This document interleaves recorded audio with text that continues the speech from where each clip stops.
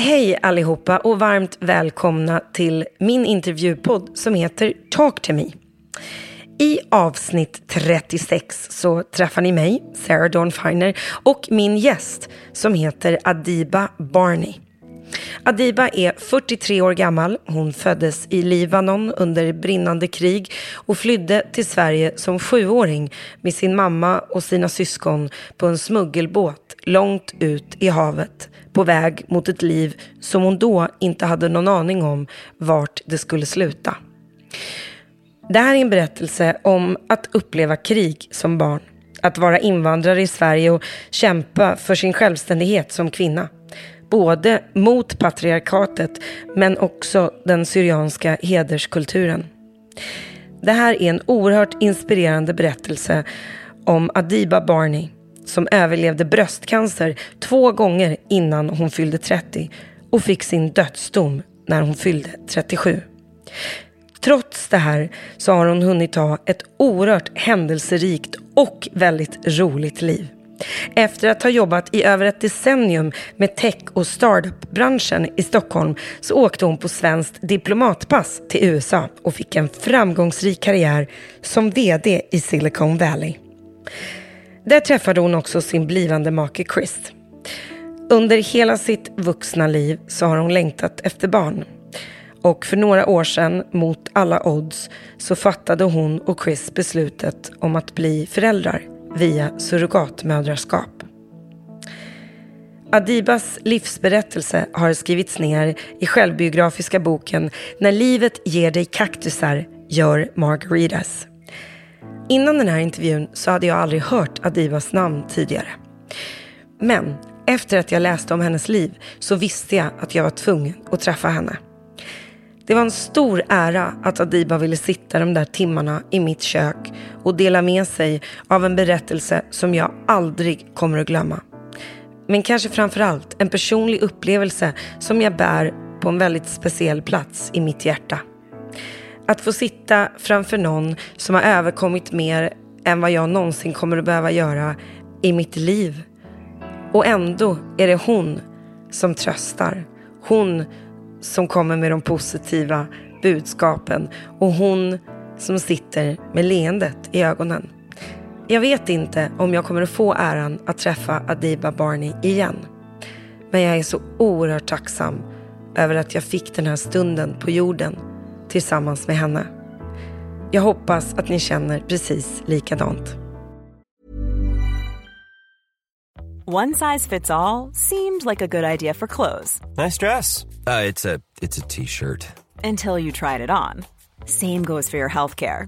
That's why United Healthcare offers a variety of flexible, budget-friendly coverage for medical, vision, dental, and more. So whether you're between jobs, coming off a parent's plan, or even missed open enrollment, you can find the plan that fits you best. Find out more about United Healthcare coverage at uh1.com. That's uh1.com.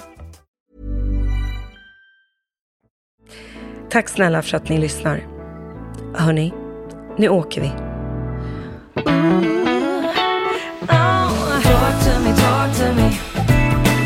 Talk to me, talk to me. Baby, talk to me, talk to me. Ooh, yeah, yeah. Talk to me, talk to me.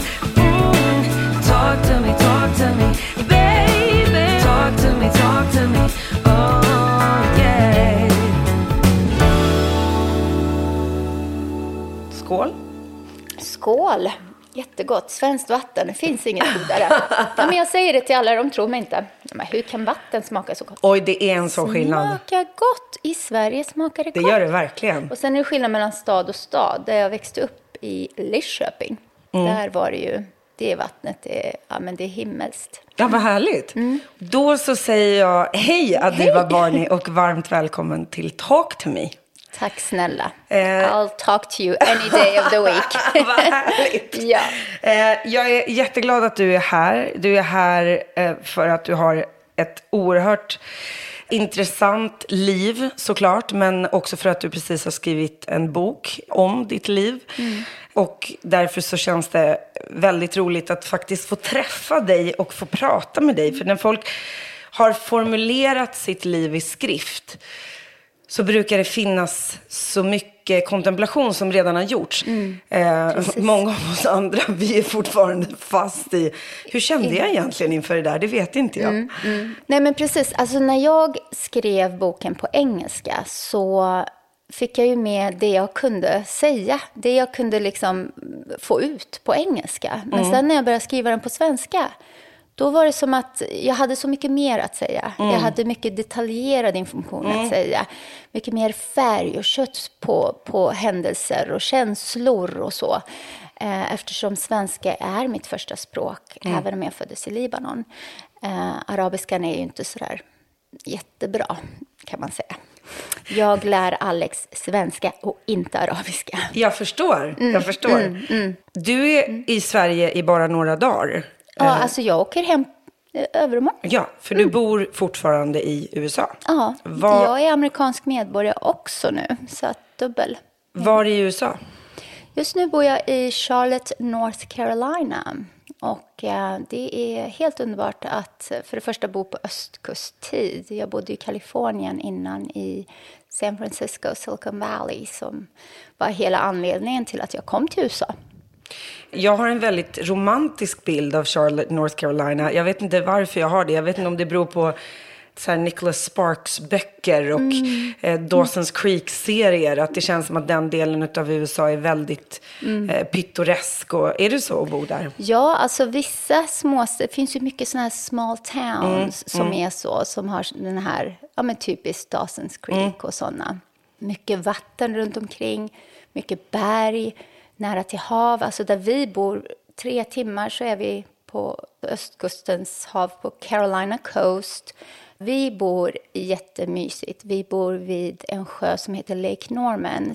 Själva Charlotte är inte sådär supermys direkt. Det är faktiskt den andra största finansindustrin i Charlotte. Jaha, det hade jag inte gissat. Ja, det är för att det är där de här största bankerna har sina huvudkontor. Bank of America och de här. Så att det är väldigt finansinriktat. Och min man har jobbat, det är finanskille liksom. Det är hans karriär.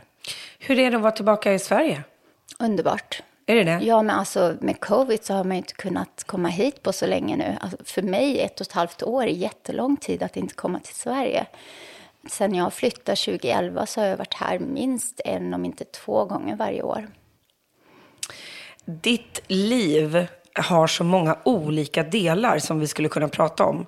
Om man läser din bok som heter När livet ger dig kaktusar, gör margaritas. Yeah, baby. Då börjar den faktiskt till och med innan du föddes.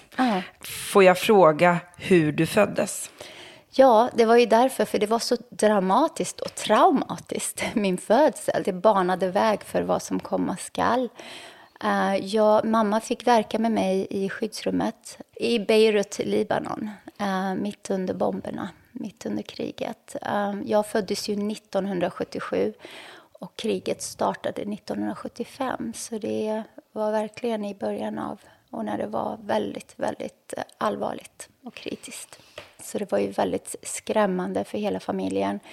Det fanns ju då en doula som kunde hjälpa till att förlösa mig. Men jag hade navelsträngen runt halsen och var tvungen att komma till ett sjukhus. Så att det var ett äventyr för hela familjen då. Min mamma, pappa och min 2 år äldre bror. Och mamma visste ju inte ens vad som hände för hon var i så många smärtor och så. Det var ett äventyr att komma till livet. Min dotter föddes med navelsträngen runt halsen 2 varv och massa traumatiska saker hände med mig. Jag var tvungen att akut skjutsas till operation för att jag höll på att förblöda. När man går igenom sådana saker så tänker jag alltid, herregud, tänk om det här hade varit i ett annat land. Du beskriver väldigt tydligt i boken, din pappa går ut och skriker liksom, finns det någon här som kan hjälpa till att förlösa mitt barn? Och jag kan bara tänka mig hur den starten måste ha varit för dem och vilket mirakel det är att du sitter här. Ja, men verkligen. Orkar du bara lite kortfattat förklara vad landet befann sig i för läge när du växte upp? Du bodde med din familj i Libanon tills 1984. Ja, precis. Det var då vi flydde till Sverige, precis. Så hur var de åren? Ja, alltså det var en tuff barndom helt enkelt. En hel del förträngde jag. Alltså det man kommer ihåg som barn är att se de vuxna gråta och deras liksom rädsla och så. För som barn kan man inte riktigt ta in vad är det som händer. Varför gråter de? Vilka, alltså så. Det är inte så att man visste då att men vilka var det som gick bort nu. Nej. För det var ju vänner till dem. Det var ju familjer som vi umgicks med. Ja, men tänk dig att din grannfamilj, hela den familjen bara dör. Och det här har jag ju fått berättat för mig att det hände framför mina ögon. Så att det finns ju sådana minnen som jag absolut inte vill komma ihåg. Har dina föräldrar berättat för dig om livet innan kriget? Om vad det var för land innan? Ja, alltså det var ett helt annat liv. Väldigt fritt och liberalt och det var inte alls så strängt som det blev sen då. Det var fest och det var kul och frihet. Du har en fantastisk historia om hur just dina föräldrar träffades. Ja, precis. Min mamma växte upp i Syrien. Det är där mina morföräldrar kommer ifrån och min pappa i Libanon. Och han var i Syrien på besök då hos bekanta och släkt och såg min mamma och de föll för varann. Och mina morföräldrar ville absolut inte att han skulle vara den som min mamma skulle gifta sig med. För att det är så, alltså där, och speciellt då så långt bak i tiden så var man ju nästan redan tingad för någon. Min mamma var ju en ganska tuff, lite pojkflicka som man skulle ha kallat henne då och ville gå sin egen väg och så. Men så träffade hon min pappa så de smög med sin kärlek till den dag då de faktiskt rymde iväg. Lite så här Romeo och Juliet. Mamma kastade lakan nerför och knöt ihop och klättrade ner för fönstret och drog iväg med pappa till Libanon. Vet du vad de hade för tankar och drömmar i livet? Ja, alltså mamma det var ju ganska givet att hon skulle ta hand om barn och familj och sådär. Det förändrades ju totalt när vi kom till Sverige, men och pappa jobbar med fastigheter, han var byggherre. Så det var mycket hårt arbete, helt enkelt. Vad skulle du säga att du har fått för egenskaper av dina föräldrar? Entreprenörskap, drivkraft, skulle jag vilja säga att man får kämpa tills man får det gjort. Liksom, hög arbetsmoral, sådana saker. Så när vi kom till Sverige så var de väldigt tydliga med att de vill inte att de ska leva på välfärd eller socialbidrag och så, utan man ska klara sig själv. Så att arbeta hårt lärde jag mig tidigt. Jag har många kompisar som är uppvuxna i krigsdrabbade länder som har flytt till Sverige eller deras föräldrar har flytt till Sverige. Det kommer ju aldrig vara lätt för oss som inte har gjort den resan att förstå hur det känns. Än mindre att det fortfarande händer, att det händer varje dag överallt i hela världen. Än idag. Och det var ett annat Sverige man kom till, såklart. När man pratar just om kriget i Libanon så upplever jag att det ofta nämns det här med ljudet. Att ljudet av bomber och ljudet triggar någonting hos en. I vilka situationer i resten av ditt liv har de här minnena drabbat dig och hur har du jobbat igenom det? Vilken intressant fråga. Ingen har någonsin frågat mig det. För att det är faktiskt så. Jag tänker inte på det. Jag har inte riktigt satt ord på det. Men så fort jag hör fyrverkerier, alltså något som är så här starka ljud, så hoppar jag till utan att tänka på det. För att det finns där inom mig att det är något som skrämde mig då. Så det är fortfarande så att jag kan få det här lite, alltså den typen av känsla, åska och sådär. Men inte att jag sitter och gråter eller skakar. Nej. Inte den typen av, utan det finns där.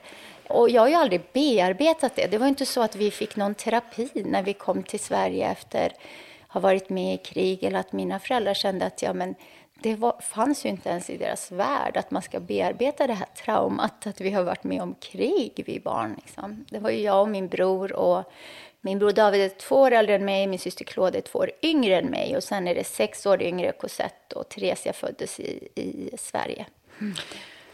Du var 7 år när ni flydde till Sverige. Ni flydde bland annat i en båt. På en smugglares båt. På en smugglares båt till Cypern. Precis, så det var första färden så att säga för att kunna ta sig till en flygplats. Och ni flydde utan din pappa. Ja. Som var tvungen att komma 10 månader senare. Ja, precis. Lever din mamma? Ja då. Man vill ju träffa henne och krama henne när man har läst. Snacka om badass, eller hur? Snacka om badass. Hon var 27. 27 år gammal, flydde med 4 barn 4 barn. till Sverige. 4 rädda barn. 4 små barn. Ja, det var ju en ganska nyfiken, alltså en 1-åring. Jag kan inte ta in det ens. Men i och med att du har skrivit den här boken, är det någonting som ni har pratat om på ett annat sätt idag när ni är vuxna? Det har ju kommit upp genom hela vår uppväxt att men ni ska bara veta hur svårt det var då. Alltså, det här som föräldrar säger till sina barn, men hur tufft det var. Men då tänkte man ju inte på det. Det är ju nu i vuxen ålder när man har egna barn eller liksom kan verkligen förstå situationen och kan sätta sig in i den på ett annat sätt så man förstår att wow, hur gjorde hon det? Hur jobbigt måste det här ha varit? Och hur starkt och modigt att inte bryta ihop och sådär med barnen. Och det är fantastiskt vilken styrka och det är därför jag säger att jag fick mina badass-gener från min mamma, helt klart. Kulturkrocken. Den är tuff. Att komma till Sverige. Ni hamnade först på en flyktingförläggning. Ja, precis. I Österbybruk. 2 timmar ungefär norr om Stockholm. Ja, det är ganska nära. Vet du varför ni sökte asyl i Sverige? Vi hörde mycket när vi var i skyddsrummet, så Sverige var det här fantasidrömlandet som folk pratade om när allt var jobbigt. Alltså man pratade om, vi hörde om de här som tog sig till Sverige, det här fantastiska landet där människor har frihet och fred och rättigheter och allt det där. Så man målade upp en bild av Sverige som det här perfekta landet, och vilket det var. För att komma från krig till Sverige var otroligt fantastiskt. Ni kom hit och det var fred och ni fick till slut uppehållstillstånd. Och mirakulöst så tog din pappa sig hit också oskadd. Ja, precis. Det måste varit helt otroligt alltså, att återse honom igen. Ja, det var helt otroligt. Och framförallt att se, för mamma var ju ledsen och orolig och sådär. Vi barn kunde koppla bort det på ett annat sätt. Men jag minns många nätter där jag kommer på min mamma med att sitta och gråta efter vi hade gått och lagt oss. Hon trodde vi sov. Men det är klart att vi hörde. Hon var ju så ledsen liksom. Var det först när han kom och ni hade fått uppehållstillstånd som ni kunde andas ut och kände att okej, då börjar vi om här? Ja, alltså jag kan komma ihåg det så tydligt för att det var sån glädje, alltså dans och sång och musik och glädje. Alltså det har alltid varit dans och sång och musik i vår familj. Det är så vi visar glädje, det är så vi firar glädje och även blir glada. Även om man är ledsen, sätter man på lite musik och dansar lite så blir det bra. Nej, så att det har jag liksom starka såna här glädjekänslor från när pappa äntligen anslöt och var med oss. Så att då var det komplett. Och just att vi sen väldigt snart därefter, bara 2 månader efter, fick uppehållstillståndet var ju också fantastiskt. För nu kunde vi äntligen börja leva på riktigt i Sverige och göra oss ett liv i det här nya landet. Och så hamnade ni i Lidköping. Ja, i Västgötaslätta. Ja. Alltså jag hade en farbror och en faster som bodde i Trollhättan. Men mina föräldrar var väldigt noga med att de inte ville bo i en stad som redan hade en massa invandrare, där vi inte skulle integreras i samhället och så. Så deras val var på Lidköping för att det var väldigt svenskt och att komma in och integreras i samhället var viktigt. Det var väldigt modigt av dem redan då. Ja, men verkligen. Sen var det ju väldigt konstigt för att de ville ändå att vi barn skulle leva enligt vår syrianska kultur. Vilket blev en konflikt. För här bor vi i en svensk småstad där det inte finns andra som oss. Och vi har bara svenska vänner, vi umgås bara med svenskar. Men vi ska ändå leva som att vi är liksom i en annan kultur. när du väl kom hit. Vad var den faktiska verkligheten? Var det väldigt kallt? Ja, det var kallt. Som ett vitt landskap överallt. Och hela bussfärden kommer jag ihåg från Stockholm till Österbybruk. Det jag minns är vita skogar. Liksom. Det var så vackert. Men det var fridfullt. Det var fredligt. Det var ingen rädsla. Bara att våga sova utan att vara rädd att man väcks av att väggen skakar för att missilerna kommer ner. Det var en annan värld att få komma till. Du var 7 år, började i lågstadiet i en svensk skola. Vad började du ha för drömmar och vad började du längta efter att bli, sådana där saker? Jag älskade ju då fotboll. Jag spelade mycket fotboll på rasterna. Så det var mycket det här sport och röra på sig och så som var det viktiga. Just då, sen började jag tänka mer och mer på att jobba hårt, att utbilda mig, att göra en karriär. För då skulle jag få stå på egna ben. Då skulle jag få vara självständig. För att jag såg att i vår familj så var det min pappa som bestämde. Och nu är ju min pappa en ganska sträng syrian och var då. Han fick ändra sig ganska radikalt allt eftersom åren gick. För att han har 4 döttrar som alla är väldigt starka personligheter. Så det var inte lätt att lyckas komma igenom där. Och som växte upp i ett annat land än vad han växte upp i. Ja, precis. Där kvinnor inte riktigt hade samma möjligheter och rättigheter ju. Ja, och han var ju väldigt så i början att han skulle hålla fast vid det. De här traditionerna där men kvinnor ska vara i hemmet och hushåll och hit och dit. Men sen så insåg han mer och mer att jag ville utbilda mig. Det var någonting som han förstod, i alla fall utbildningen. Det som var mest krocken i vår familj, framförallt så var det ju det här med kulturkrock vad gäller, eftersom vi bodde så svenskt. Vi ville ju också göra de saker som våra svenska kompisar gjorde, framförallt i tonåren. Alltså gå ut och gå på bio, fika, gå på disco, hänga med kompisar och sådär. Jag fick inte göra det. För mina föräldrar var oroliga, och framförallt min pappa var orolig att jag skulle bli kär i någon svensk man och förlora min oskuld. Jag var väldigt ung och han var orolig för det, för att det var hederskultur. Om jag skulle ha blivit sedd med en svensk kille på något fik av någon som de känner, så skulle jag vanära familjen. Det räckte bara med att sitta och fika, så skulle snacket gå och ryktena skulle gå, och det skulle vanära vår familj, vår heder. Jag kommer inte ens ihåg att jag fick vara en normal ungdom. Barndomen var förstörd i kriget, och sen ta hand om syskon och så, när mina föräldrar kämpade så hårt för att vi skulle ha ett bra liv. Och sen så när jag blev en tonåring så skulle jag vara förebild för att vara äldsta dottern. Att inte göra någonting som skulle dra någon slags dåligt rykte över vår familj.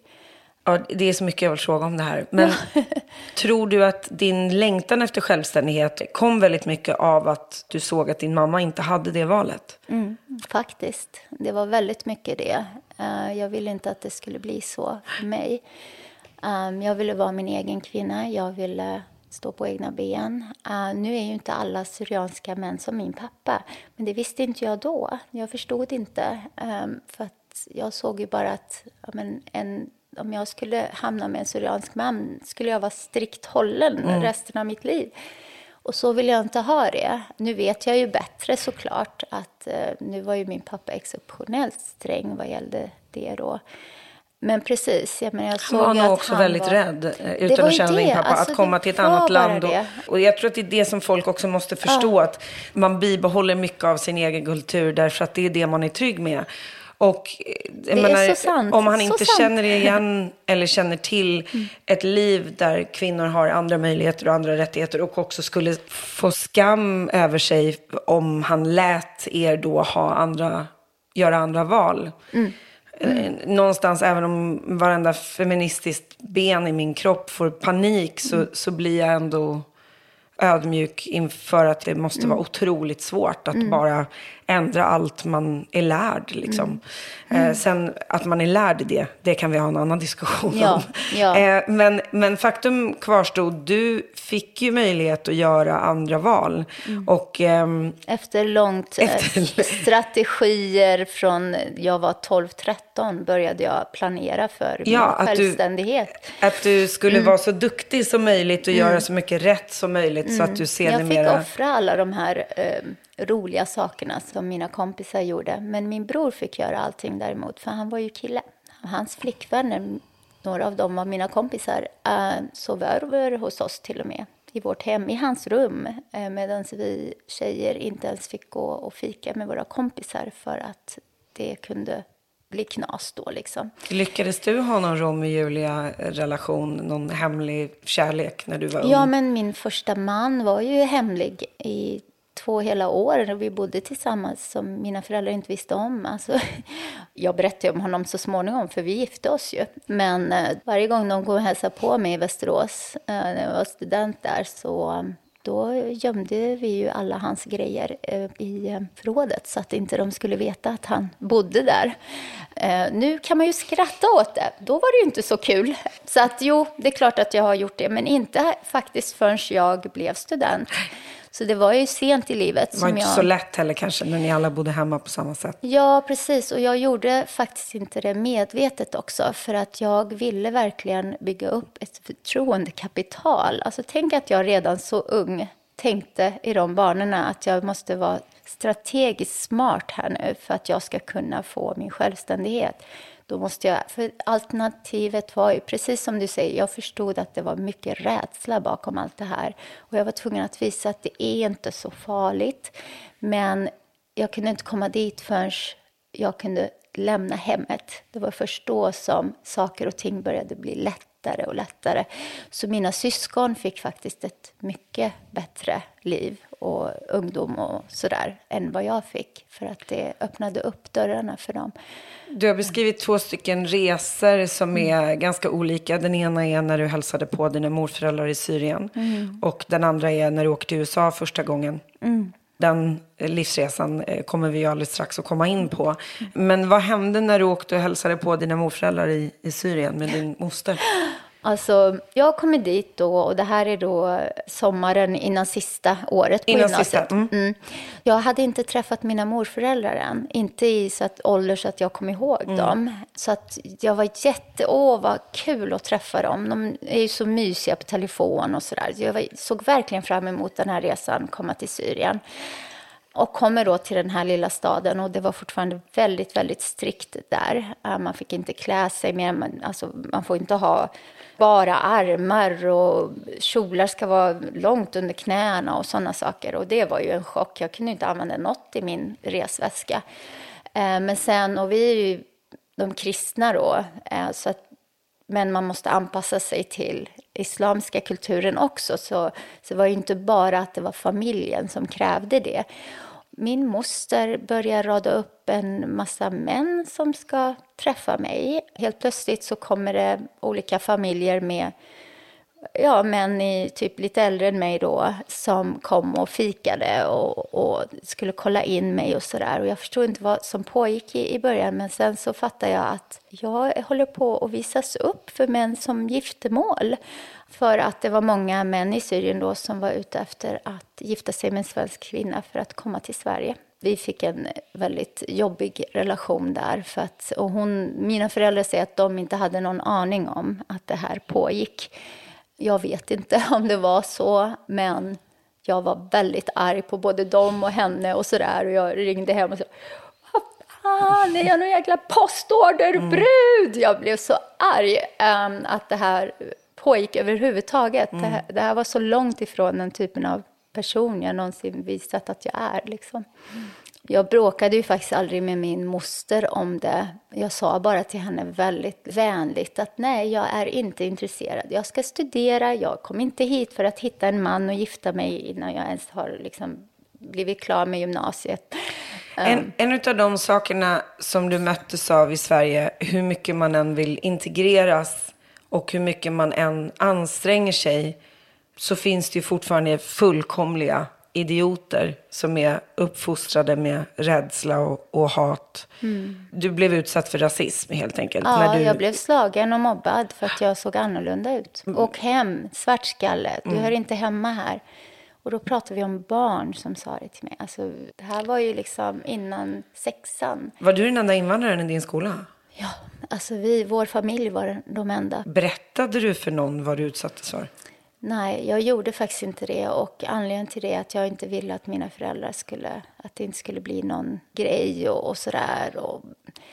För det är ju ändå att vi var ju annorlunda och jag var orolig att min pappa skulle bli liksom arg och att det skulle bli ännu värre för oss som familj. Jag var ju så ung. Jag ville liksom inte att det skulle skapa trubbel för vår familj. Du gör någonting som jag aldrig tror någon har gjort faktiskt. Du nämner en av dina största mobbare med namn i din bok. Ja, för att det är så vanligt svenskt namn. Jag vet inte ens hur jag ska hitta honom, kan jag säga. Nej, men det finns en förlåtelse man vill ha när man har varit utsatt för någonting som man kanske inte får. Jag gissar att du aldrig fick ett förlåt. Jag fick aldrig det. Jag tänker på det, hur de stod liksom flera stycken och puffade på mig och höll på.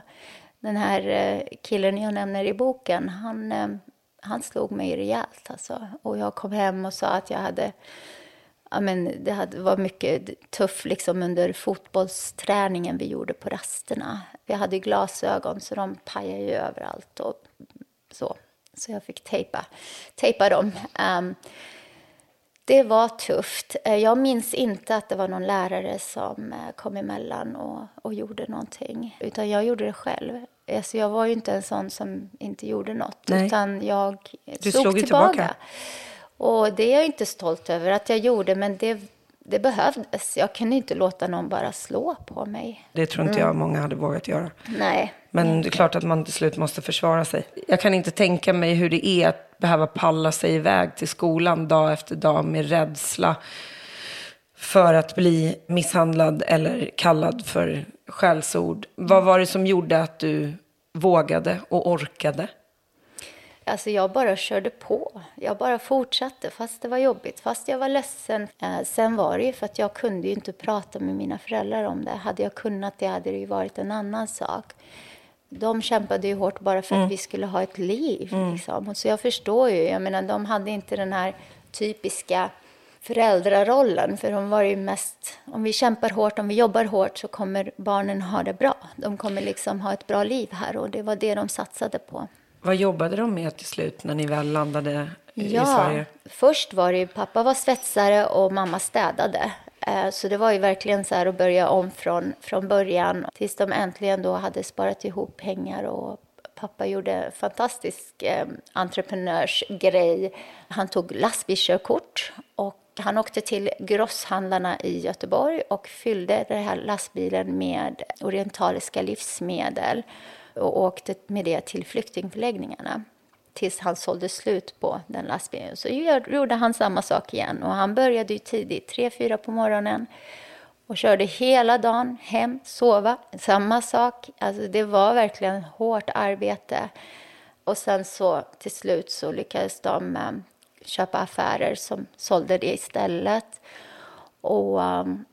det slutade med att vi hade något som heter Café Ela Clemons i Lidköping. Samtidigt som vi hade någon orientalisk livsmedelsaffär. Vi som barn hjälpte till mycket. Det är verkligen så. Hela familjen blir inblandad tills vi nådde tonåren då. Det var då allting började bli lite tuffare eftersom vi ville leva vårt liv lite annorlunda.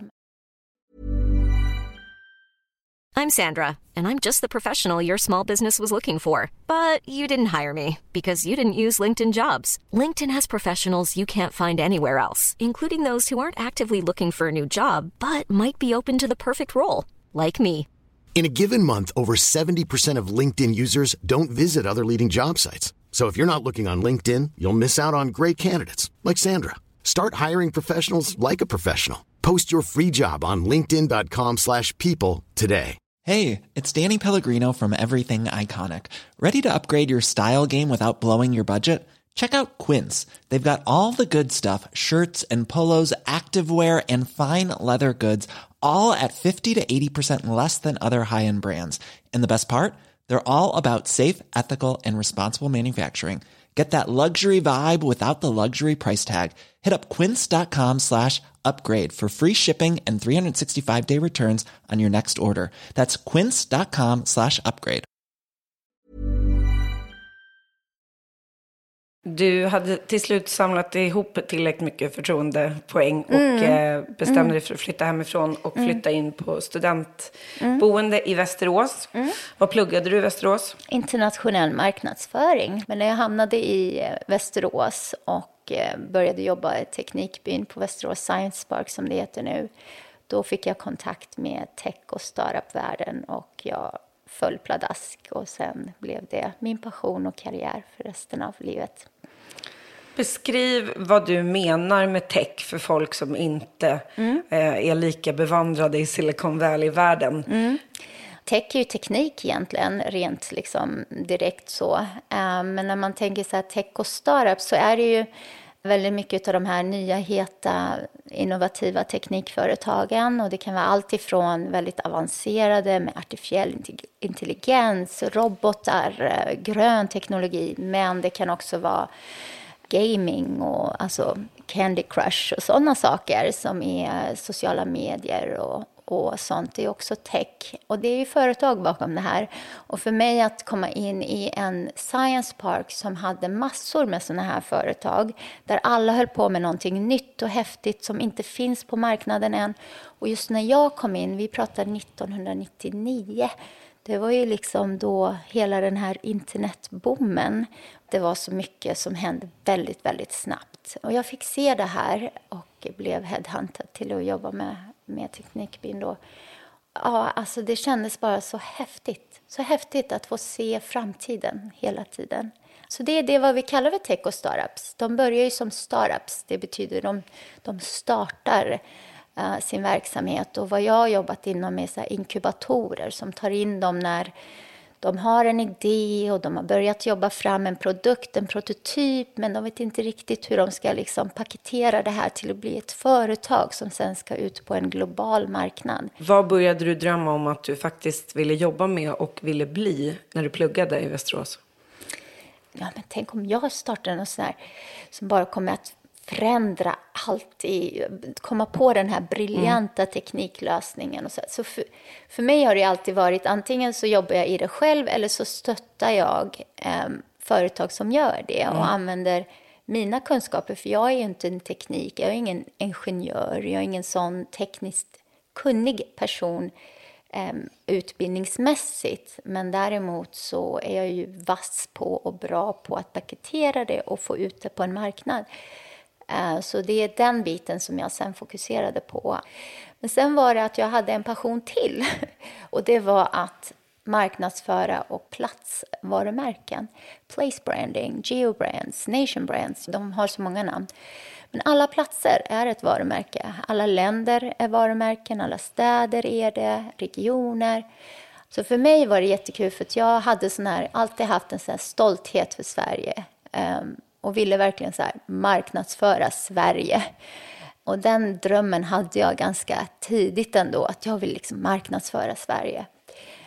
Sen fick jag faktiskt göra det senare. Men när jag hamnade i Kista Science City så var det just att paketera och marknadsföra Kista Science City som en väldigt het, innovativ teknikregion i världen.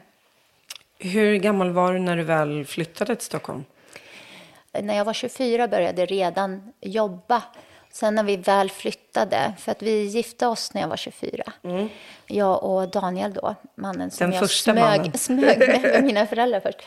Jag var 24 och han var 28 när vi gifte oss. Det är sånt här typiskt fett syrianskt bröllop. Inte sådär 800 människor utan det var bara 250 personer. Oj! Ja, men det var ju, alltså jag var första dottern i familjen som gifte sig. Gick det att integrera hans familj och er familj? Grejen är att de älskar Daniel som sin son. De verkligen tog in honom som en i familjen. Och jag var den första som introducerade då en icke-syrian in i vår släkt. Så det var väldigt stort. Du var bara 24 när ni gifte er. Väldigt ung. Fanns det redan då drömmar om det som du sedermera har pratat väldigt mycket om, din längtan efter barn? Hade du bilden som din mamma hade, att livet på något sätt går ut på att du någon gång kommer att bli mamma? Eller kände du att det var okej för dig att ha dina karriärströmmar och får du barn så kommer det när det kommer? Jag ville absolut bli mamma. Det var ju liksom en sån stark längtan. Men jag har aldrig sett att bli mamma är lika med att välja bort karriär. Nej. För mig var det självklart att jag kunde göra bägge. Jag skulle göra jättekarriär och bli mamma. Så det var inga konstigheter. Även om man faktiskt kan ha en karriär och vara mamma samtidigt, så måste man ju först bli med barn. Och det visade sig vara någonting som ni var tvungna att kämpa med att bli. Vi försökte och försökte. Det blev inga barn. Så när jag var 27, så vi pratar 2 år, så hade vi äntligen kommit fram i kön att få göra IVF då. Det fanns ingenting som tydde på att vi skulle ha svårt. Det var bara en sån här oförklarlig barnlöshet. Och precis när det var vår tur så upptäckte jag en knöl i vänstra bröstet. En liten knöl, och trodde inte att det var något, för jag var ju så ung. Och jag ringer till Cityakuten och säger, jag har känt den här knölen, och nej, men det är nog ingenting, ska du se, du är så ung. Jag blir jätteförbannad på att höra, så veta det idag, att man sa något sånt. För jag kunde ju bara skitit i att göra någonting åt det och förlorat alla de här fantastiska åren jag har haft sedan dess. Men Daniel då, min exman, han propsade på att nej, men gå och kolla det är värt det. Så då bokade jag in mig på Cityakuten och göra mammografi och biopsi och allt det på en och samma gång. Och sen så får jag bara ett samtal att komma in då.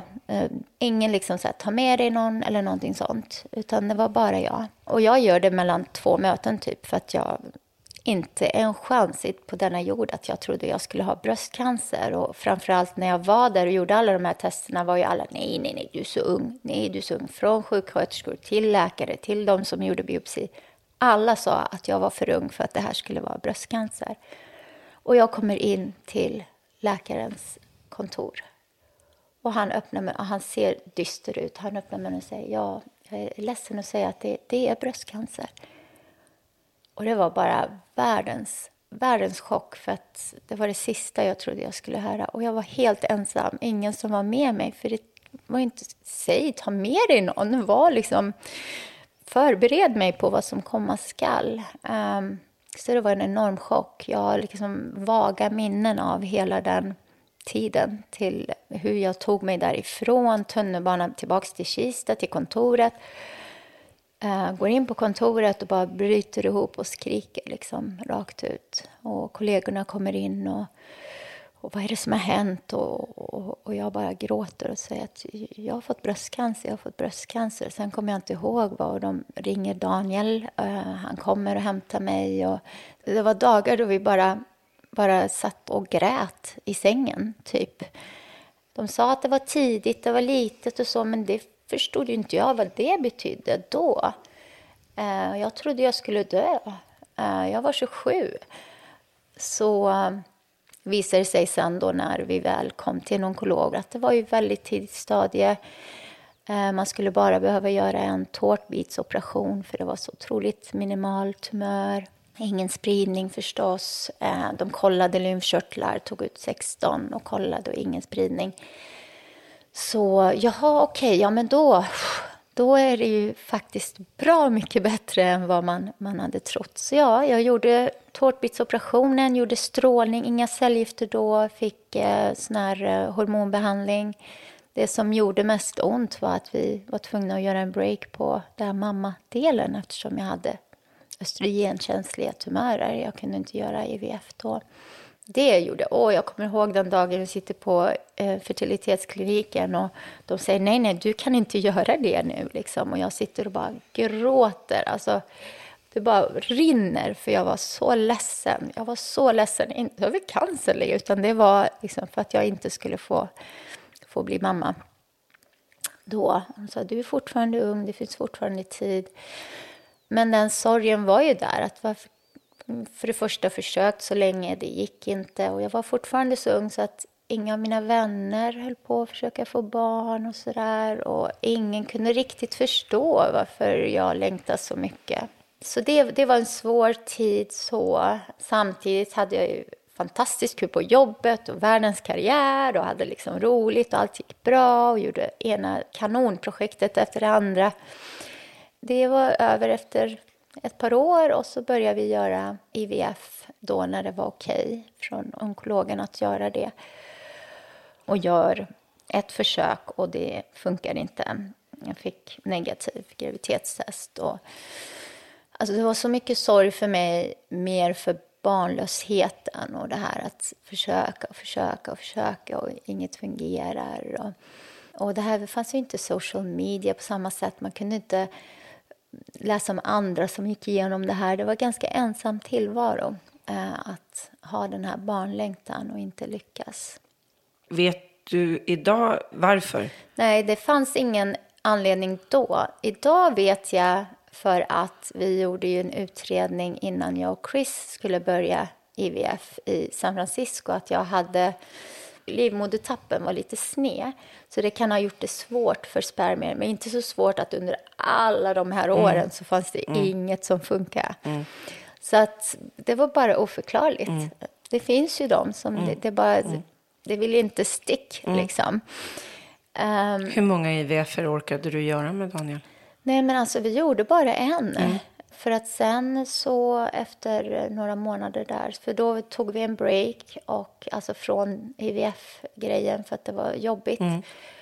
Och sen efter ett tag så åkte jag på semester till Grekland, till Kos med en kompis, med Emma. Och hade jätterolig vecka, men under tiden när jag var där så tittade jag på sms-svaren jag fick av Daniel var väldigt konstiga. Det var som att det var inte hans typiska hur han pratade med mig även i digital form så att säga.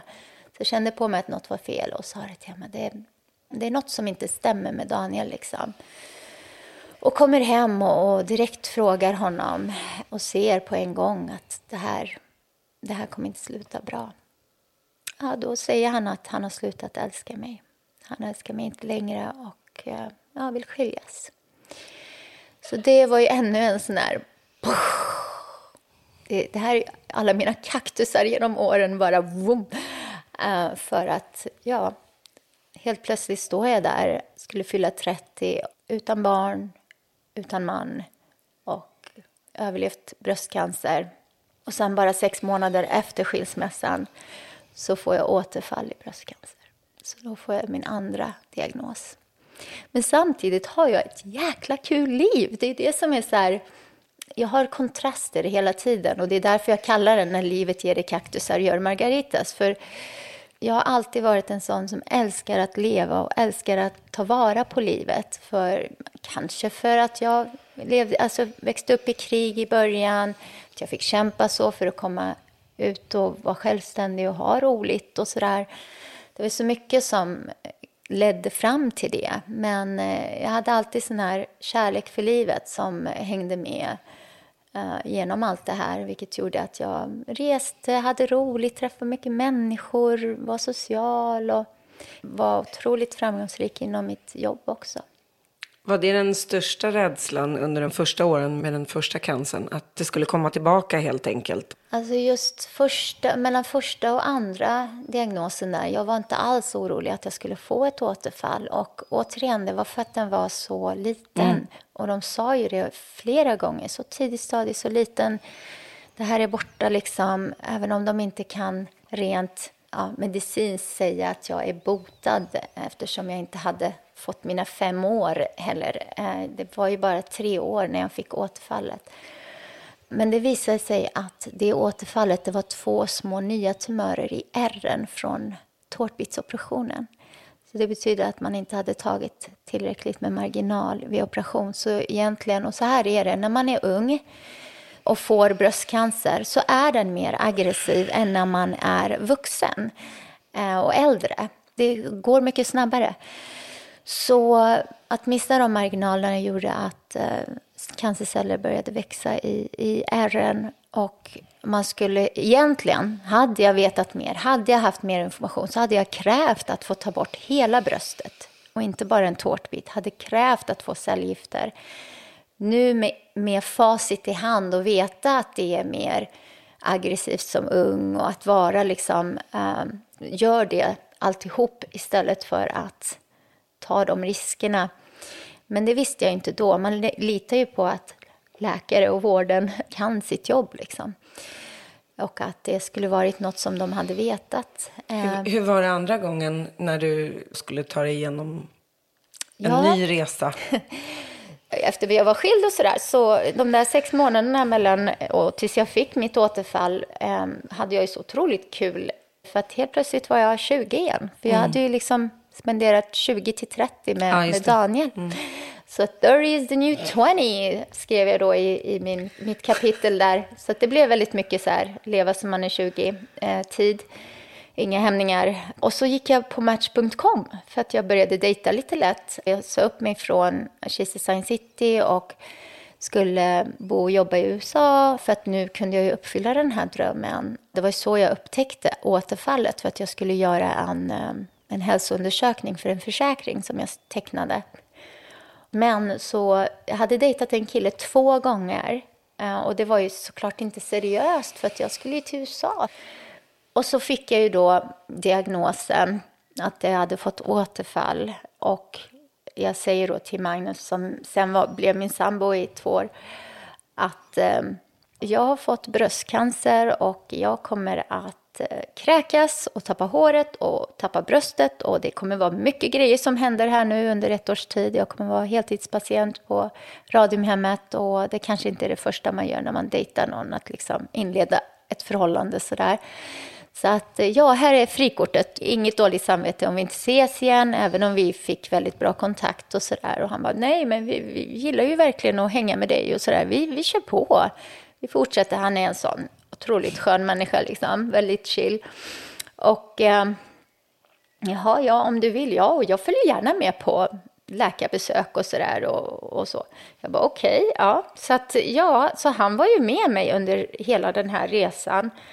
Ja, så vi hade ju faktiskt ett jäkla kul år tillsammans, trots att jag gick igenom allting. Det var jobbigt, självklart, för mig. Varje cellgiftscykel var tuff. Men återigen, jag visste väldigt mycket om bröstcancer vid det laget, eftersom jag varit med om det innan. Och jag hade en plan, utrota cancerplanen. Så den gjorde ju att jag var väldigt liksom fokuserad på att bli av med det här. Jag visste att jag skulle ge det 1 år och sen så skulle det vara över. Så när jag mådde dåligt så mådde jag dåligt och jag var hemma och så. Jag ville inte prata med någon, jag ville inte att någon skulle se mig den första veckan efter cellgifterna. Men sen så 3:e veckan i cellgiftscykeln så hittade vi på lite galna grejer. Vad var det som hjälpte dig mest under den här perioden? Vad var det som tog dig upp på morgnarna när dagarna var riktigt tuffa? Det var faktiskt den här att jag planerade jag kallar den 3:e veckan äventyr. Så för varje cykel, så den 3:e veckan skulle vi göra något kul. Så att ha någonting roligt att se fram emot det betydde så mycket. För jag visste att men vi ska till Amsterdam den veckan. Jag ska kitesurfa den veckan. Alltså det var så mycket vi gjorde, så att Venezuela, vi var på Gävle, vid havet. Vi gjorde så många saker som var så här fantastiskt roliga att se fram emot. Och det tror jag kan vara viktigt för alla som går igenom en sån här resa, att planera något kul när du orkar. Och de målen ska helst vara såna här som du verkligen så här har roligt och får så här lyckokänslor från. Så att det hjälpte, men också att jag hade den här planen. Jag visste att efter det här året är det över och då kan jag börja fokusera på mitt nya kapitel i livet. Det är inte bara en bok, utan varje kapitel i mitt liv har verkligen varit som nya kapitel. Där jag har fått liksom börja om någonting eller börja leva på ett nytt sätt eller så. Och vad var det nya kapitlet? Först då så var det ju att jag ville till New York. Det var liksom, jag älskar New York, jag älskar allt med det.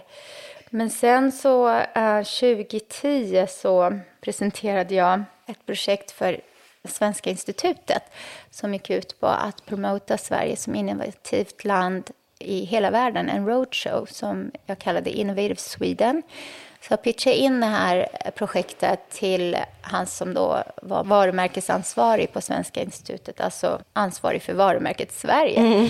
Som jag nämnde tidigare så finns det ju så kallade nation brands. Så alla länder jag älskar rankas att du tänker, jag skulle vilja promota Sverige. Ja. Det är helt briljant. Men det var ju verkligen då jag liksom, men nu kan jag ändå göra det på något vis. Och då kan jag göra det inom den bransch som jag kan och älskar och så. Och då jag startade ju mitt andra företag under min näst sista säljcykel.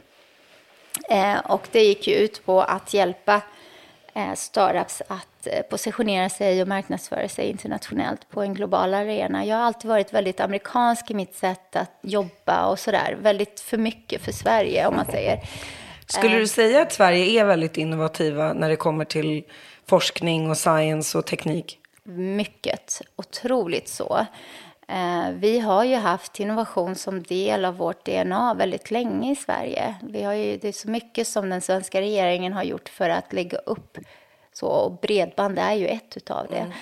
Att alla har access till det väldigt tidigt, långt innan många andra länder hade det. Men jo, absolut. Så jag såg ju det också med egna ögon. För att med mitt nya andra företag så fick jag resa hela landet och träffa startups. Galna tech-startups från hela Sverige. Och det var så otroligt. Jag blev bara, jag älskade allt som jag såg. Och insåg att Sverige var inte riktigt bra på att gå ut och marknadsföra hur grymma vi är på just ta fram nya teknikföretag. Det var dags att gå ut i världen och skryta lite. Det är också väldigt roligt för att jag har ju en amerikansk uppväxt och jag skulle också säga att det som är den största skillnaden är att i och med konkurrensen i USA och antalet människor och hela the American Dream-systemet så är säljandet av en själv, alltså marknadsföringen av att sälja in sin idé, en så stor del av deras DNA och en så otroligt liten del av Jantes DNA i Sverige. Så att vi har forskningen eller vi har kunskapen eller många gånger har talangen, men vi har liksom inte själva marknadsföringsgenerna. Så att det är en briljant affärsidé att du så tidigt identifierade på något sätt kulturkrocken inom svensk kultur, att vi är så bra på att skapa och uppfinna och vara innovativa, men vi är ganska dåliga på att sälja det. Men jag kan säga så här, det är så roligt för jag kan se en enorm skillnad bara på de 10 åren jag har varit i USA här i Sverige. Det är en enorm skillnad. Entreprenörerna av idag, alltså generationen som har kommit fram, entreprenörer, är helt otroliga. De tar för sig. De går ut och pratar. De är med. De är liksom lika vassa på det som amerikanerna när de är ute. Men de har ju också börjat lära sig det. Och jag tror att precis som du säger tidigare, det här var ju inte 10 år sedan och 15 år sedan. Det var inte sociala medier vad det är idag. Men nej, nu precis. När man förstår hur lätt det är, när man kan säga hi, my name is bla bla och nå till andra sidan världen på ett klick, då blir det inte lika läskigt. Då blir världen mycket mindre och jag är övertygad om att det har varit den stora skillnaden, för jag skulle säga detsamma i hela den yngre generationen är inte rädda överhuvudtaget för att lägga upp sig själva på YouTube och liksom bli någonting, drömmer mycket större än vad vi vågade göra när vi var yngre. Absolut. Och sen handlar det om förebilder. Ja, nu finns det en massa. Vi har ju så många bra förebilder och de började ju växa fram under den tiden. Du vet, Skype och Spotify och alla de här började ju liksom blomstra och de fick världsglobala namn och kända och så. Och då vågar ju entreprenörerna mer. Så hur gick insäljningen till Svenska institutet? Hur tog de emot den här idén om att du ville marknadsföra Sverige globalt? Väldigt bra. Jag träffade ju varumärkesansvarig Joakim Norén och han ville då att jag skulle träffa de andra på Svenska institutet. Så där kommer jag då, går in där i ett konferensrum, sitter 10 personer runt bordet och jag kör min pitch. Och alla tycker, vad roligt, vad kul liksom. Sen hörde jag ingenting. Du vet när man går ifrån en pitch och man känner så här, det där gick ju hem. Det var ju riktigt bra mottaget och sen bara ingenting. Så det tog 1,5 år innan jag fick svaret. Och då var det bråttom helt plötsligt. Då var det så här, ja men kan du börja imorgon? Ja, jag är i Silicon Valley på en liten studieresa just nu, men jag kommer tillbaka så kör vi på en gång. Och då var det ett helt års arbete innan jag kunde åka iväg till Silicon Valley för att lansera projektet. Och jag kommer till San Francisco och bara känner att wow, okej, det är här jag hör hemma. Beskriv Silicon Valley för folk som inte alls vet vad det är. Så tänk dig då, giganterna som Google, Facebook, alla de här riktigt stora företagen, Intel och sådana som är liksom högteknologiska, Elon Musk, Tesla, alla de här sakerna som du hör talas om, det är där de kommer fram, idéerna, och blivit gigantiska storföretag. Så det är som en jätteområde från San Francisco till San Jose med flera olika småstäder där det är massor med teknikföretag. Mycket forskningsinstitut där man hittar på saker som kan förändra livet för 3 miljarder människor. Var det himmelriket att komma dit? Ja, alltså det var ju jag som hade jobbat i Kista Science City och sett allt det här som händer liksom inom teknik inom Sverige. Bara blev helt så här, wow, starstruck. Det var här som det verkligen hände. Jag kände att jag hade hittat hem där. Det var liksom som att allt det jag jobbat för har lett till den här stunden. Att komma till Silicon Valley och jobba här. Hey, it's Paige DeSorbo from Giggly Squad. High quality fashion without the price tag. Say hello to Quince. I'm snagging high-end essentials like cozy cashmere sweaters, sleek leather jackets, fine jewelry, and so much more. With Quince being 50 to 80% less than similar brands. And they partner with factories that prioritize safe, ethical, and responsible manufacturing. I love that. Luxury quality within reach. Go to quince.com/style to get free shipping and 365-day returns on your next order. Quince.com/style. Vill du lite kort beskriva dina första år där i Silicon Valley? Hur såg dina dagar ut? Hur var det livet? Det var som en dröm som blev sann helt enkelt. För att jag levde med människor som var som mig. Galna, tog för sig, sa vad de tyckte.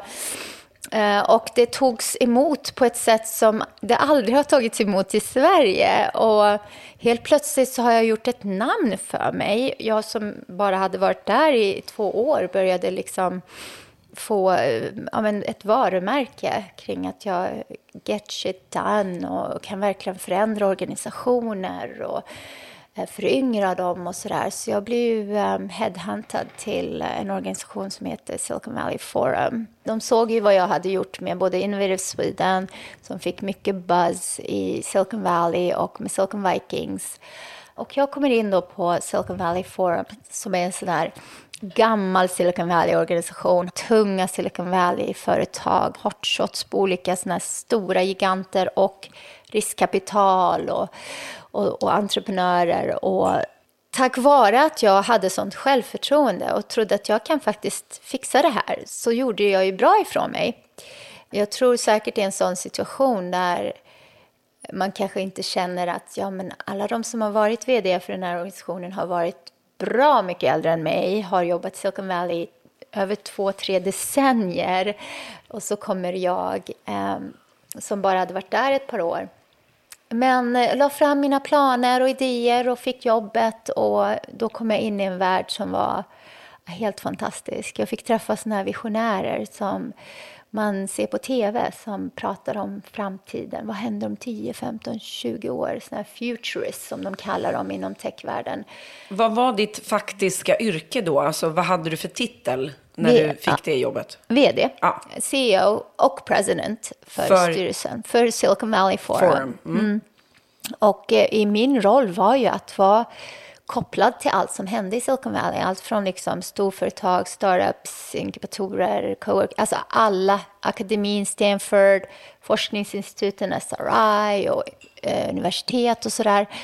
Min roll var ju att känna alla och allt och lära mig om allt. Alltså på väldigt kort tid fick jag lära mig om teknologiområden som jag inte hade liksom så bra koll på innan, och helt plötsligt modererar jag sådana konferenser, och så passade det bra in på, för att den här organisationen var väldigt så här gammal och de hade inte alls anpassat sig till den här nya teknikvärlden som kom fram, alltså appar, sociala medier, gaming och allt sånt började bli jättestort, och det här Silicon Valley Forum hade inte alls hängt med och hade så många gamla, trötta gubbar och gummor, tänkte jag säga, men alltså sådana som hade jobbat där i alla de här 30 åren och liksom bara kört på. Så att jag fick ju börja med att bara städa i organisationen. Så att jag var ju inte den mest populära bra tag där, för att jag var tvungen att omorganisera och sådär. Alltså om man bara tittar på det på pappret. Ett barn som har flytt krig i Libanon kommer till Sverige, tar sig till USA och lyckas bli vd på stora bolag i Silicon Valley. Var du ensam i det? Eller fanns det fler? Alltså Silicon Valley är ju en sån där melting pot. Det är ju verkligen ett sånt där ställe där såna typer av människor som du, som verkligen thrive. Alltså det är där man sån. Så är det där man kan lyckas och verkligen nå stjärnorna. För att där öppnas ju det upp. För det enda de bryr sig om där är resultat. Kan du komma med resultat så tar de in dig. Liksom. Så det var det som var grejen. Och jag träffar så många som imponerar mig något otroligt och inspirerar och sådär. Nu är det ju en väldigt mansdominerad bransch. Väldigt så. Och jag fick ju lära mig så mycket om hur man ska hantera liksom, och jobba i en sån. Även om jag fick göra det redan i Kista Science City. Att det var väldigt mycket män där och man var lite ensam kvinna i många tillfällen att vara i de här situationerna. Så här var det ju väldigt mycket så. Och det har ju varit mycket snack om det, och speciellt när Me Too kom och sådär. Alltså Silicon Valley, det blev många som fick mycket skit och som jag supportar att de fick fullt ut. Så att det var tufft att jobba i en sån värld. Samtidigt var det ju så här, den typen av människa jag är kunde verkligen blomstra där. Sen är det ju jag tror inte man kan jobba i Silicon Valley för länge heller. För det är en väldigt så här extrem arbetsmiljö. Alltså jag jobbade ju 14 timmar om dagen. Var ju inte konstigt att jag jobbade och sådär. 2 frågor i det. Precis det du nämnde. Syntes det på din lön att du jobbade för Silicon Valley? Alltså, är det bra betalt? Och kände du att det var värt det? Så här, den organisation som jag jobbar för är en så kallad icke-vinstdrivande organisation som kallas non-profit. Det betyder absolut inte ideell. Jag fick definitivt lön för mödan och fick förhandla om både bonusar och sådana saker. Så allt var ju resultatbaserat även på en sån non-profit. Det som var att vi hade ju en uppgift att göra impact, att liksom hjälpa startup-miljöer. Så vi hade liksom ett ansvar i ekosystemet. Så vår roll var ju inte som att jobba på ett bolag där det var mer resultatstyrt. Vilket är helt annan typ av värld. Men även på en non-profit, såklart så bättre resultat jag gjorde, bättre lön fick jag. Som vd var det ju så. Det var väldigt mycket, vi hade bra bas och förmåner och sådär. Men sen också väldigt bra bas och förmåner som jag förhandlar själv. Och i min bok så lär jag ut hur man förhandlar. För att jag tycker att det är så viktigt som kvinna att förhandla sin lön. För det är de flesta kvinnor väldigt dåliga på. Och det ligger mycket hos oss också att gå ut och ta för oss. Och säga, ja men jag tycker att jag är värd så här mycket. För jag kan komma med det här resultatet. Och de kommer att erbjuda det lägsta, för det är så man gör. Jag har själv gjort det och man gör det och sen så går man upp. Man får mötas någonstans halvvägs, men ta inte bara det första erbjudande du får. Liksom. Så det var jag ju väldigt bra på själv, att förhandla och se till att jag inte fick lägre än en mannen som jobbade som vd där innan. Liksom. Även om jag inte drevs av pengar så såg jag till att jag fick det, men jag delar gärna med mig av det. Så även om det inte var del i min roll som vd så delade jag min bonus med de andra anställda i organisationen. Vilket var första gången det hade gjorts liksom. Och de blev bara, wow liksom. För jag tycker inte att det är rätt att bara vdn ska få bonus, utan det ska alla som jobbar hårt få ta del av. Så det var så vi jobbade inom organisationen. Och sen så ville ju jag också att alla skulle alltså jobba gentemot resultat också, så att vi gjorde egna bonusar för alla, så att de också fick liksom vara med. För det är ett annat sätt att jobba när man får liksom den här moroten att klarar av att komma till det resultatet, så får du något extra för det. Så det var väldigt uppskattat. Hur var det under de här åren att berätta om dina ambitioner och drömmar för dina föräldrar? Ja, alltså de har ju alltid varit så otroligt stolta över mig. Så otroligt stolta, och den stoltheten har ju lyst igenom. De berättar ju för allt och alla om allt jag gör och skickar alla såna här Jag var ju med mycket i media, för jag jobbar mycket för Sverige. Jag var ju det mest svenska du kunde hitta i Silicon Valley. Vilket är jätteroligt, för att i Sverige sågs jag inte som en svensk, men utanför Sverige så var jag det mest svenska du kunde hitta. Så de har ju alltid visat en enorm stolthet och så. De har nog aldrig riktigt förstått vad jag pysslat med. För det är ju det här med teknik och sådär. Det är ju liksom som Chandler i Vänner. Vet du? Ingen visste riktigt vad han höll på med. Sån är jag typ i vår familj. Vilken jättebra referens. Kanske för att jag är värsta vänner-nörden. Men det är så roligt.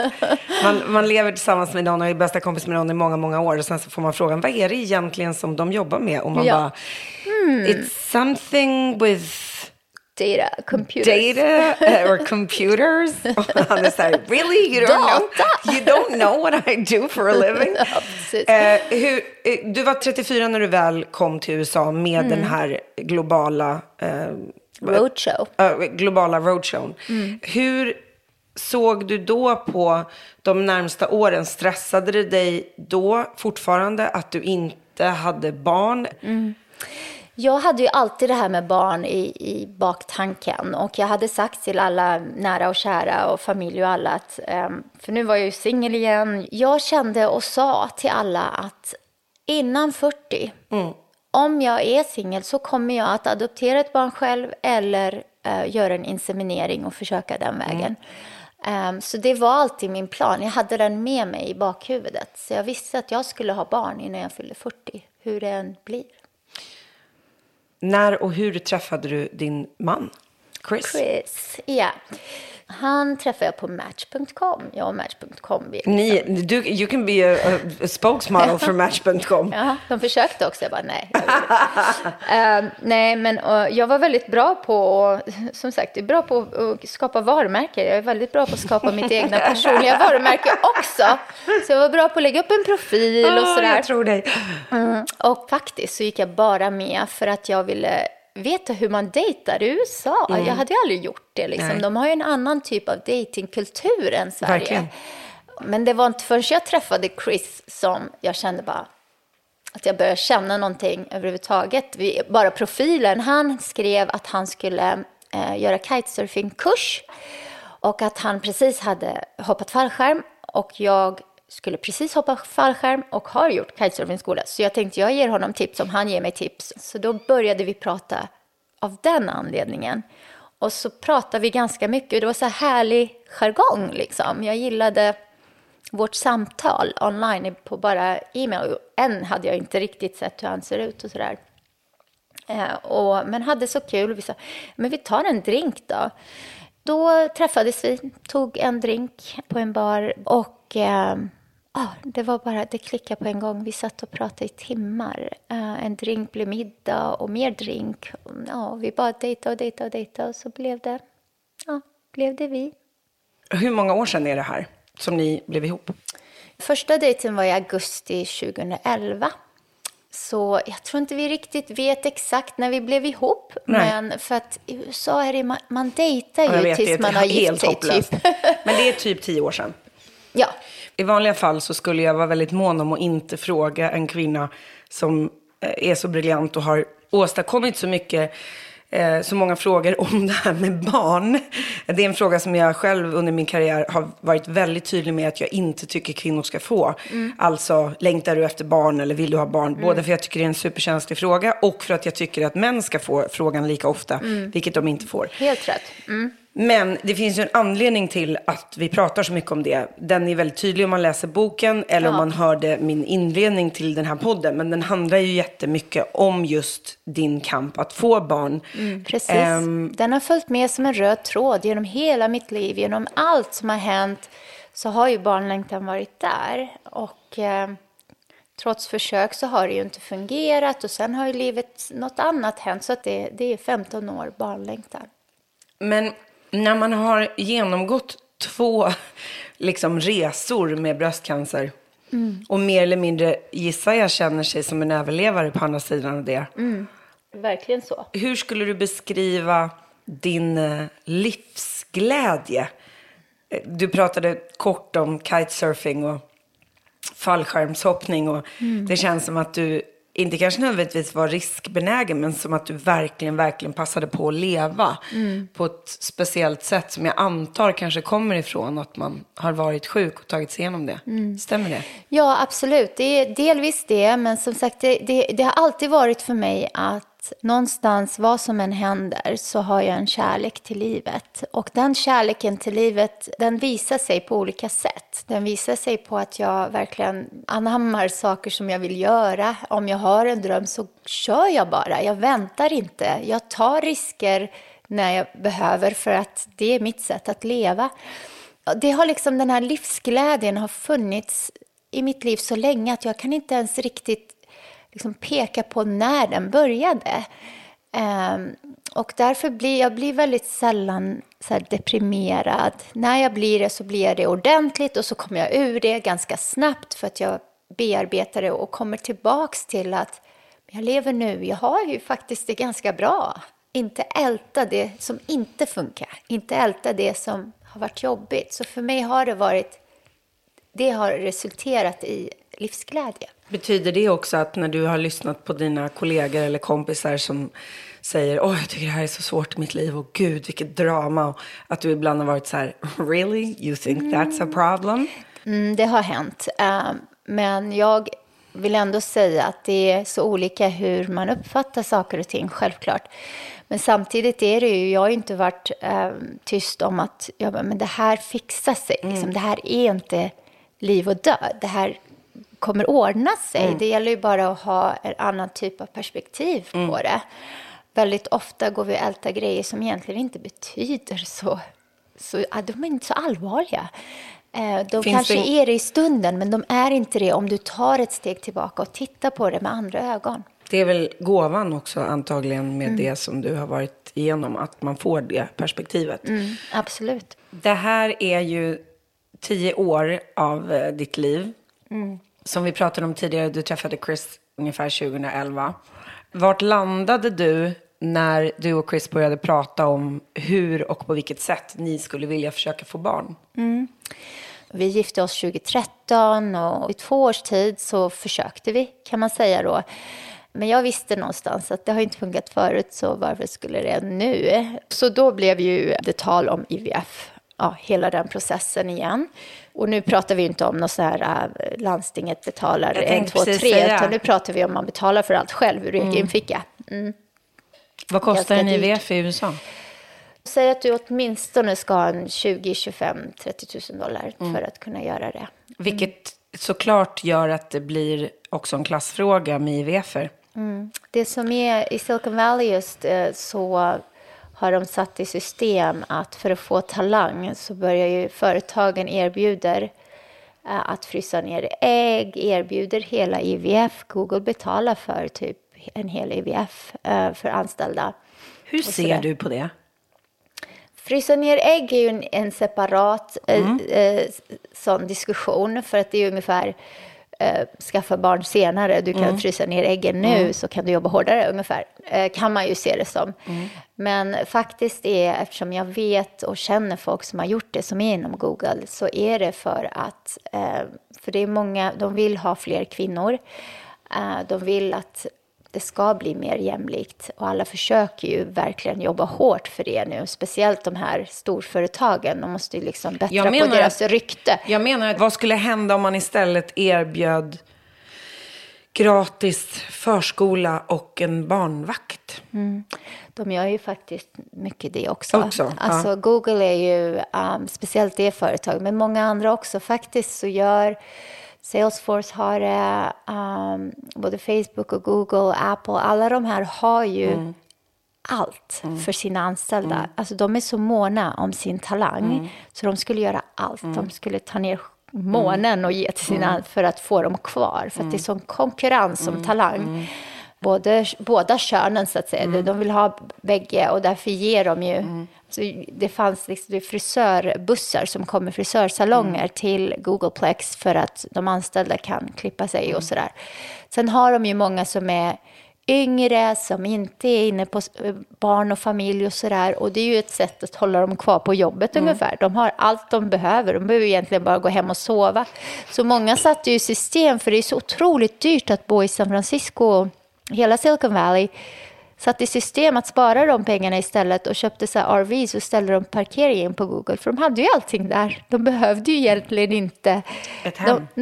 De hade bara en husbil att sova i och sen så kunde de, alltså sådana små, för det fanns ju allt. Men sen kom de på dem, för det är ju inte lagligt att bara bo i en parkering. Liksom.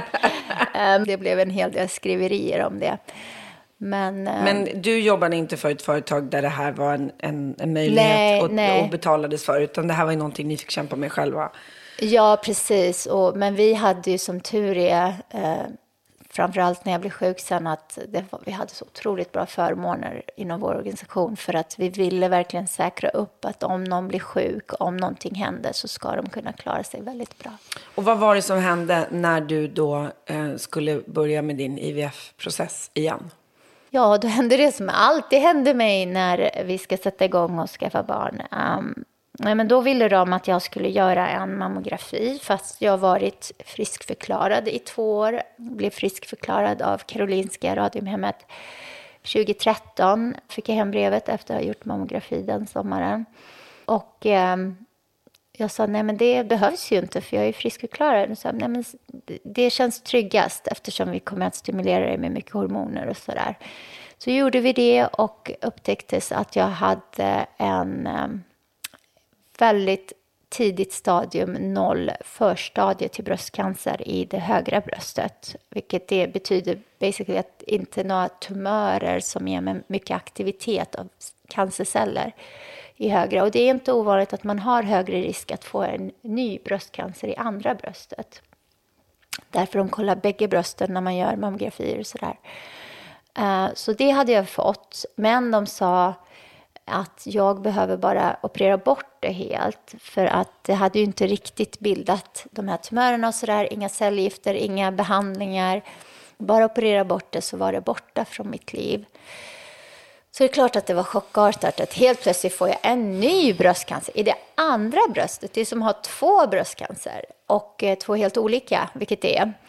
Och gör operationen och känner, vi gör bara av med det här så jag inte behöver ha bröstcancer i mitt liv ever again. Ta bara bort de här brösten som gör en massa hemskheter liksom. Och jag gör mastektomin och rekonstruktion, och det är en tuff operation, så man har mycket liksom återhämtning efter, och jag känner att jag har svårt att andas och åker in till akuten med Chris då, och det första man gör i USA när någon har svårt att andas och kommer in till akuten är att göra en helkroppsröntgen med CT-scan. Och jag hade vätska på lungorna, men det visade sig också att jag hade metastaser i hela mitt skelett från, vet inte om det var första gången jag hade bröstcancer eller andra gången, men under någon tid så har cancerceller tagit sig via blodomloppet ut i min kropp. Man kollade ju mina lymfkörtlar och där fanns det inget. Så, och det är vanskligt, för att spridda bröstcancerceller kan ta sig via blodomloppet, och när man bara gör mammografi, ultraljud, så ser man inte det. När man bara kollar brösten, man måste kolla kroppen för att veta om det finns spridning. För man får inte den informationen när man är en tidig bröstcancerpatient att ja, men ingenting i lymfkörtlarna, väldigt tidig stadie, risken att du får spridd bröstcancer är liksom, du blir friskförklarad och allting är bra. Inte ens kolla din kropp, det tycker jag är nu efteråt. Det är helt galet. I 7 års tid, från 2008 när jag gjorde min behandling till 2013 när jag blev friskförklarad, så hade jag inte en enda kroppsröntgen för att kolla om jag hade spridning i min kropp, vilket är helt sjukt. Så vi vet inte när de här började bli stora tumörer och sådär. Jag hade en som tryckte mot ryggmärgen, en 5 centimeters i min T4. Och den var tvungen att strålas för att den kunde ha förlamat mig totalt. Många hemskheter som kunde ha hänt som jag fick veta i efterhand. Och jag blev halvt förlamad. Jag har fortfarande ingen känsel på vänster sida. Så det är därför jag går med käpp och haltar och sådär. Jag hamnade i rullstol. Och, ja, det var en tuff tid att ta sig tillbaka till att börja gå igen. Men ja, helt plötsligt fick jag min dödsdom. 37 år gammal. Du kommer möjligtvis inte att leva och se 40. Så att. Hur tar man sig upp på morgonen? Hur går man vidare? Var kommer din kraft ifrån? Alltså just då var det, alltså precis när vi fick beskedet, och just då var det ju så chockartat så att det tog ett tag att verkligen förstå vad som hade hänt. Men det var 2 tankar som faktiskt kom till mig direkt. Och det var att jag skulle dö ung. Den andra var, jag kommer aldrig bli mamma. Jag som har hoppat så länge. Jag kommer aldrig bli mamma. Det var tuff tid. Jag fortsatte jobba så det höll mig igång. Och det var mycket så här information och sådär. Så i början hinner man liksom inte riktigt ta in allting. För man är på så många läkarbesök och sådär. Så man får ju en hel drös med läkare när man är spridd bröstcancerpatient. Men sen så kom jag in i väldigt deppig tid. Och det var ju när jag insåg att jag inte kunde jobba längre. Då var jag ju så deprimerad och hade sån dödsångest och kände bara att det hade ingen mening med livet. Det var inte bara ett jobb för mig. För mig var det en sån stor del av min identitet, den jag var. Det var som att någon skulle ta bort sången för dig. Det är ungefär så. Det kändes för mig att cancern stal det från mig.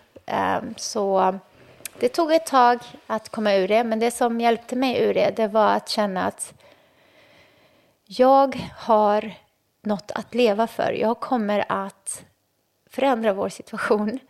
Och jag kommer att göra någonting för oss som lever med spridd bröstcancer. Så jag började jobba för vår sak. För jag kände att jag kunde anamma allt som jag har lärt mig genom min karriär. Och lägga det på spridd bröstcancer. Nu jäklar, nu har du fått din match liksom. För nu ska jag ska upp och prata i politik. Alltså politiska forum och sådär, vilket jag gjorde. Och också se till att vi får in mer pengar till forskning. Och se till att folk inte bara pratar rosa fluff. Utan vi dör faktiskt från den här sjukdomen. Så otroligt lite kunskap där ute. Så få som vet vad det är. Bröstcancer och spridd bröstcancer är 2 olika sjukdomar. Det är det man inte förstår. Så länge bröstcancer är i bröstet och håller sig där, så dör man inte av det. Det är när det sprider sig som bröstcancer blir dödligt. Ändå så fokuserar man så mycket på de tidigare stadierna. Tidig upptäckt är bra. Men även vid den tidigaste upptäckten så kan då alltså cancer sprida sig via blodomloppet. Det här är väldigt, väldigt kontroversiellt i Sverige när jag nämner det. Men i USA så finns det överallt och det är rapporter inom National Cancer Institute och du kan hitta det överallt. Nästan 1/3 av alla som har haft tidig bröstcancer kommer så småningom att få spridd bröstcancer. Den siffran nämner man inte i Sverige alls. Vilket är helt sjukt. Nästan 1/3. Det är en väldigt hög risk. Det är också sånt där. Finns det någonting man kan göra för att förhindra det? Då måste man ju börja forska på det. Och det gör man ju inte. Inte i den utsträckning som krävs. Det finns något som heter Metastatic Breast Cancer Alliance som är en stor allians. Där har man gjort då en stor undersökning där man kollade ett helt decennium. Hur mycket av alla forskningsmedel som kom in 13 miljarder dollar. Hur mycket av de pengarna gick till spridd bröstcancerforskning? 7% av alla de miljarder dollarna gick till spridd bröstcancer som faktiskt dödar. Vilket är helt sjukt. Nu finns det forskning som görs av en person som jag håller koll på väldigt mycket i USA. Som jobbar med att ta död på bröstcancercellerna när de sprider sig men går i vilande läge. Vilket vi tror kan ha hänt mig då är att de kan gå direkt ut i blodomloppet. Men sen kan de ligga och bara vila, sova i många år. Och sen kan det bara efter 5, 10, 15, 20 år kan de börja föröka sig och växa och bilda metastaser. Du kan liksom tro att du inte har spritt så lång tid och sen helt plötsligt börjar det visa tecken på det. Det här var en av dina tydliga visioner om vad du ville göra med den tiden. Det gav mig liksom kraft att göra skillnad. För det är något jag har gjort i hela min karriär. Fast det är en annan värld. Nu kunde jag vara i den här världen och försöka göra skillnad. Och det verkligen gav mig luft under. Och sen var det en annan sak som hände också. Och det är att den andra behandlingslinjen som jag fick började fungera riktigt bra. Och det visade sig att jag reagerar väldigt bra på den här typen av cancermedicin. Och vi tänkte att innan då vi tog bort mina äggledare så sparade vi 3 embryon just in case. Och nu kom ju just in case för att den här fungerade så bra. Så då började vi prata om att använda de här 3 embryona vi hade i frysen som var så värdefulla till att skaffa barn. För nu kanske jag skulle leva ganska länge, men inte de där 2-3 åren i alla fall. Nu tyckte min onkolog att nu ser din prognos faktiskt mycket bättre ut. Och skaffa barn gjorde ni? Det gjorde vi mot alla odds kan jag säga. Mot alla odds och på ett väldigt dyrt, svårt, kontroversiellt och krävande sätt.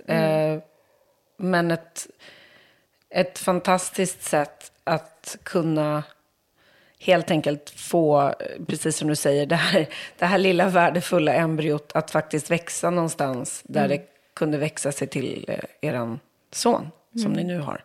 Hur skaffade ni barn?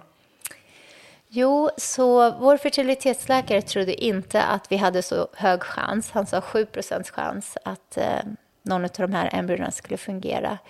Så vi tänkte, hur gör vi nu då? Så då, vi hade ju pratat om surrogatmödraskap innan. Men inte riktigt i riktiga termer. För att vi vågade ju inte riktigt hoppas att mina behandlingar skulle gå bra. Men nu kunde vi börja kolla upp alternativ och så. Men innan det hände så var det en väldigt tuff tid att bara komma till det beslutet. Att faktiskt börja kolla upp surrogatmödraskap. Och det var ju för att vi hade så enorm skuldkänsla. Jag hade enorma skuldkänslor att skaffa barn fast jag levde med en dödssjukdom. Så det tog tid och terapi, mycket samtal både mellan oss med andra och via terapeuter att komma fram till att men nu kan det ju vara så att jag lever 10, 15, 20 år. Vem vet, jag kanske är en av enhörningarna som vi kallar dem som lever 20 år och mer med den här sjukdomen. De är väldigt få, men jag kanske är en av de där 1% som gör det. Och då kanske det skulle vara fruktansvärt och ångra så fruktansvärt att vi inte gjorde det. Och det här barnet kommer få all kärlek på denna jord. Både medan jag är vid liv men också av andra och vår familj. Och Chris är en fantastisk pappa. Han kommer ta hand om honom och allt det där. Så att vi behövde komma till det. Och Chris var ju orolig för att vara ensam pappa. Och han hade ju så mycket, det var så mycket rädslor och sådär. Så det tog tid för oss. Och sen hade jag ju hört sen innan i Sverige att surrogatmödrar, det är ju... Alltså de blir utnyttjade och sådana saker. Man använder deras kroppar och så. Men i Kalifornien, framförallt USA där det är lagligt, så är det ju verkligen inte så. Alltså de som driver surrogatagenturerna är själva oftast varit surrogatmammor. Och öppnar och driver en firma. Så att, alla de som jobbar som handledare har själva varit surrogatmammor och sådär. Så att man har ju Det är typ som att du öppnar något inom något du vet eller något du känner att du har koll på och du vill säkerställa att det görs på ett bra sätt. Och surrogatmammorna har en hel del liksom, man ska inte vara i ekonomiskt behov av det här. Det är inte en inkomst att vara surrogatmamma. Det ska vara att man gör det för att man vill göra skillnad. Och oftast är det för att det kommer med något historiskt som har hänt i den här surrogatmammans liv, i dess närhet som gör att man väljer att hjälpa. Så det finns alltid en story bakom.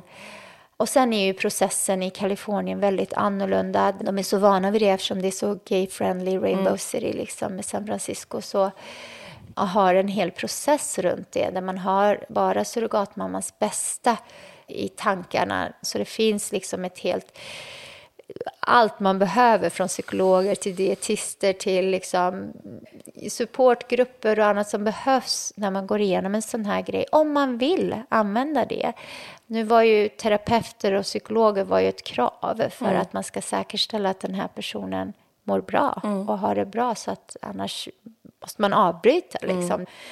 Allt som händer måste surrogatmamman själv bestämma. Alltså vi som föräldrar kan inte bestämma om nej, men du måste gå vidare med graviditeter. Så de kan avbryta precis när de vill. Och de kan bestämma hur de vill förlösa barn eller inte förlösa, köra kejsarsnitt. Det är deras kropp, de bestämmer. Så vi är där för att stötta, för att finnas där. Men för oss är det bygga relation för att Misha, vår surrogatmamma, och hon vet att hon nämns hon har varit med i många mediegrejer i USA, så om någon undrar så är hon medveten om det. Hon blev ju en väldigt nära vän till oss. Vi var ju så tajta och gjorde allting tillsammans, allt liksom. Vi gjorde de första ultraljud, alltså vi gjorde alla de här grejerna som man gör som par normalt, gjorde ju vi som en trio. Och jag och Chris var typ som pappan i förhållandet. Och hon hade ju såklart sin man också, sin sambo. Det är en väldigt speciell situation. Var hon mamma sedan tidigare? Ja, det är ett krav för att de vill att det ska inte vara första barnet. Och sen får man ju aldrig använda surrogatmammans egna ägg. Nej. Det är viktigt att säga. Det måste vara... Nu körde vi våra egna, men många använder donerade ägg också. Det här var alltså 7% chans att era embryon skulle klara sig. Så att eran son som sen föddes, som heter Alex. Alexander. Han är ett litet mirakel. 93% mirakel. Ja, han är verkligen det. På så många sätt. Hur var den processen när den väl faktiskt blev verklig och han hade kommit ut och var där? Det här livslånga drömmen om det här barnet. Det tog tid. Alltså jag kunde inte tro att det var sant. Någonstans, även om alla de här 9 månaderna och allting som hände. Till och med när vi skulle lämna sjukhuset med honom i bilbarnstol. Och Misha var ju i rummet bredvid oss hela tiden. Så vi var ju liksom i kontakt under hela den här resan. Jag beskriver den i detalj i boken. Är det här vårt barn? Får vi ta med honom hem? Alltså jag förstod inte riktigt att det var på riktigt. Men det kanske alla föräldrar känner när de får sitt första barn. Ja, man känner det varje gång. Och framförallt upplevelsen av så här, vi kom hit och var 2. Och nu är vi 3. Det är så konstigt. Vi körde så här superlångsamt hem. Det var så här på San Francisco highways liksom. Bara, wow, det gick så långsamt. Ja, nej men det var, alltså vi hade våran bubbla av kärlek och bara gos och bara ta in alltihopa. Det var overkligt att efter alla de här åren äntligen få mitt lilla barn. Samtidigt så klart att den här sorgen någonstans över att ha att jag kommer kanske inte få ett helt liv med honom. Om man tänker på statistiken så är det väldigt troligt att jag inte får det. Den finns där ibland, kommer den fram och jag trycker undan den och säger du, jag lever nu, jag ska njuta av nu, med honom nu. Så fuck you cancer, du kan bara gå liksom och gå undan. Alltså jag har en en process jag gör när jag får så här, när jag kommer in i dödsångest. Och det är ju ofta för att jag, alltså inte i en sån här ångest, men tänker på döden, för att jag förlorar så många vänner till sjukdomen. Och för att jag jobbar så aktivt som patientförespråkare så får jag ju många vänner. Och de jag är med är oftast diagnos innan 40. Jättejobbigt och tragiskt att se alla de här fantastiska kvinnorna bara gå bort en efter den andra. Vissa får bara 1 år, vissa får 2, vissa 3. Det är väldigt få som man ser som får leva så länge som jag får. Så man vet ju, när man blir vän med någon, man vet ju att antingen så kommer vi få vara vänner länge eller så kommer jag förlora den här människan väldigt snart. Så jag måste vara okej med det. Jag måste vara okej med att vara vän med. Alltså det är inte lätt. Så jag tog ju break från hela den världen under hela det året som Alex, hans första år. Jag ville bara gosa i vår... Och Chris tog så här 3 månaders pappaledighet, vilket är så här unheard of i USA. Ja. Men hans företag erbjöd det och han var den första mannen som tog det. Så han var i bräschen där på det företaget. Sen började alla männen ta det, så det var ganska kul. Hans chef bland annat. Så vi hade alltså fantastiskt. Vi flyttade till Charlotte när Alex var 2 veckor. Så flyttade vi till en helt ny stad med den här lilla knytet. Köpte hus med trädgård. Vi bor vid en sjö. Vi lämnade det här kaotiska San Francisco. Där skillnaden mellan fattiga och rika är gigantisk. Alltså. Det är väldigt tragiskt. Så vi ville inte att vår son skulle växa upp i det. En stor del av vad du vill lämna efter dig är ju skrivet i den här boken. Och det är ju din historia. Nu är han snart 3. I oktober. Är det fortfarande så? Jag har ju småbarn. Och det är inte så att varje dag... det är inte så att varje dag är så enkel. Nej! Så är det så att... are you a very lenient mother because of your situation? Eller orkar du ta trots fighterna? På vilket sätt är du förstår. Mamma? Ja, det är så här att jag är faktiskt den strikta så, men fortfarande rolig. Alltså för att jag oroar mig inte för små saker. Det ska mycket till för att jag ska hetsa upp. Jag är väldigt lugn.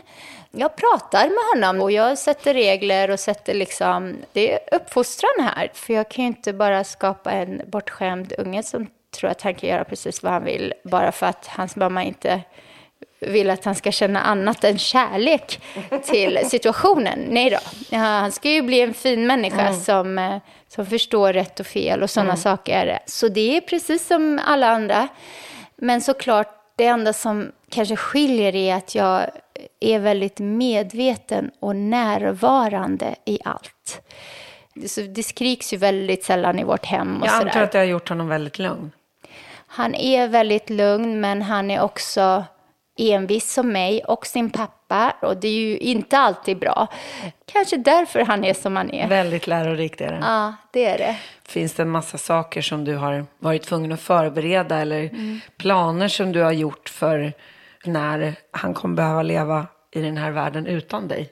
För att oavsett om du är sjuk eller inte så är det ju faktiskt någonting som vi alla vet. Att vi kommer behöva leva utan våra föräldrar även om vi inte vet när. Ja, alltså jag är ju så tech-savvy, jag har ju koll på så mycket teknik och det finns många olika lösningar idag. Jag skriver om det i boken, bland annat att man kan lämna efter sig vykort, meddela videohälsningar, olika typ sådana här minnesgrejer som dyker upp då och då. Så jag har ju tänkt på, jag har ju inte börjat förbereda sådana saker än. Jag vet vänner som gör det för de är i sluttampen på behandlingar, finns inga kvar. Så det är då det brukar börja att man gör det. Det är när jag är på 4:e behandlingslinjen nu. Jag har en oral behandling kvar, orala cellgifter. Sen är det intravenösa kvar bara om det inte kommer nya på marknaden eller kliniska prövningar jag kan vara med på. Så jag börjar ju närma mig när det börjar bli färre och färre behandlingar. Det är därför forskning är så viktig. Forskningen är så viktig så vi får fler behandlingar. Fler behandlingar betyder längre liv. det här är inte en kronisk sjukdom som man kallar den i Sverige. Det är inte kroniskt. Det här är en dödlig sjukdom och därför så måste man fokusera på att konvertera det till en kronisk sjukdom. Att jobba mot det målet. Men när den dagen kommer då jag vet att nu är jag på sista behandlingen eller nu finns det inga fler behandlingar, så börjar jag planera för slutet. Och när jag planerar för slutet så kommer det ju handla om liksom, men vilka olika saker kommer hända i Alex liv där jag kan skicka meddelanden, spara olika saker, vykort eller någonting, typ så här, grattis på födelsedagen, grattis till studenten och så ge liksom mammas visdoms, just ge lite så här härliga ta med sig. Sen får ju Alex själv välja om man vill det eller inte. Och det är så det funkar när man jobbar med ett externt företag som hjälper till med sånt. Då behöver ju inte det här bli påtvingat heller. Barnet kan ju välja om man vill ha det eller inte. Men sen är det också hur jag vill att mitt slut ska vara. Jag vet mycket väl vad jag vill. Hur jag vill att mitt slut ska vara. Jag har bestämt hur jag vill ha det. Och sagt det till alla mina nära och kära. Så de vet. Så jag vill bland annat ha en minnesceremoni medan jag lever. Jag vill ju liksom att folk ska vara med. Jag vill vara med när man pratar om mig och pratar om alla minnen och skratta tillsammans och dansa och ha kul och sjunga. Och jag vill uppleva det medan jag lever. Så att även om jag är liksom på hospice och har en massa slangar så ska jag vara med. Jag ska vara med där. Göra det där som man oftast gör när människor går bort. Varför gör man det när de har gått bort? Varför gör man inte det innan de har gått bort? Jag tänkte säga överhuvudtaget, om man har barn så finns det något väldigt fint i att förbereda en massa sådana saker i alla fall. För man vet inte om man kommer att få träffa sina barnbarn eller om man dör i en bilolycka. Eller. Alltså det finns ingenting dåligt med att ha skrivit ner känslor och tankar eller spelat in. Eller. Nej. Det är otroligt tudelat att sitta här med dig mest för att jag vill gråta hela tiden. Men också därför att jag tycker att det är så ofantligt modigt att överhuvudtaget orka kämpa vidare för sjukdomen, för att kunna få barn, för att göra hela resan, att bara gå upp på morgonen och leva det livet som du gör, för att det finns så himla många andra vägar man hade kunnat ta. Jag kan inte svara för om de hade varit bättre eller lättare för dig, för det har jag ju ingen aning om. Jag tror att du har valt den resan som du behövde välja. Utifrån vem du är. Jag vet andra som tar andra resor. Exakt, och man är ju olika i en sån här situation. Men förutom att jag tycker folk ska läsa boken så måste jag säga att det är en ära att ha träffat dig. Tack, och detsamma. Därför att det är unikt och det finns en sanning och en livsgnista som jag ser i dina otroligt vackra ögon. Tack. Och bara i hela din energi som är fantastisk. Jag har aldrig träffat dig förut. Jag har inte vetat om dig i livet för i princip ett par dagar sedan. Jag kommer aldrig glömma dig. Tack snälla. Och jag är så glad att jag fick träffa just dig. För du ska veta hur många gånger jag har gråtit till din musik. Oh my god, så många heartbreaks. I remember love. Det var så här. Så du har funnits i mitt liv. Så det är underbart att få träffas och få prata så här. Jag tycker att jag älskar den här typen av podcast. Där man pratar mer på djupet. Där man får verkligen tid att prata känslor och sådär.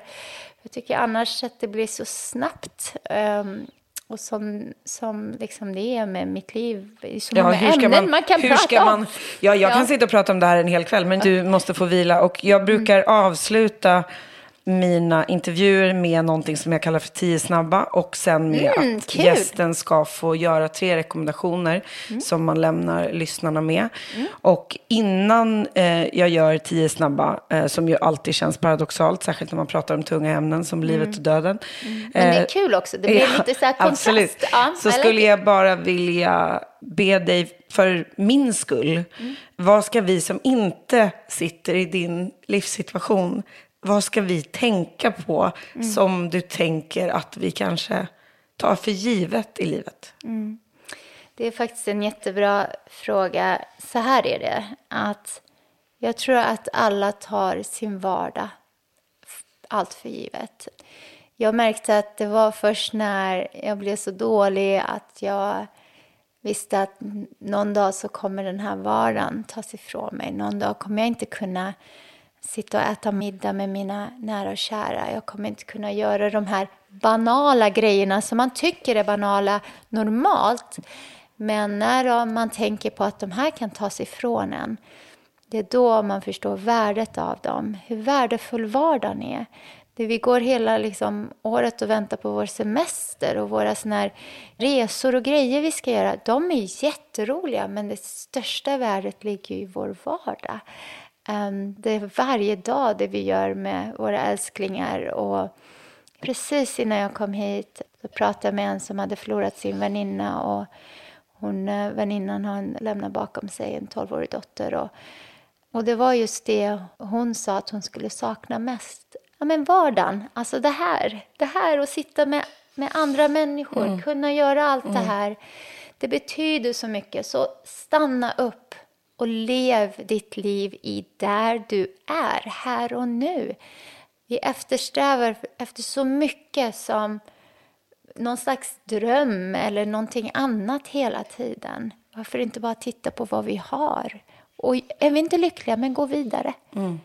Sluta bara trampa på samma ställe då och bara älta och klaga på att det är dåligt. Gå vidare, livet är fan värt det. Alltså. Det är värt att ta det och verkligen inte bara slösa det. Så det skulle jag vilja säga är en av många saker. Man kan läsa mina ingredienser i boken. När livet ger dig kaktusar, gör margaritas.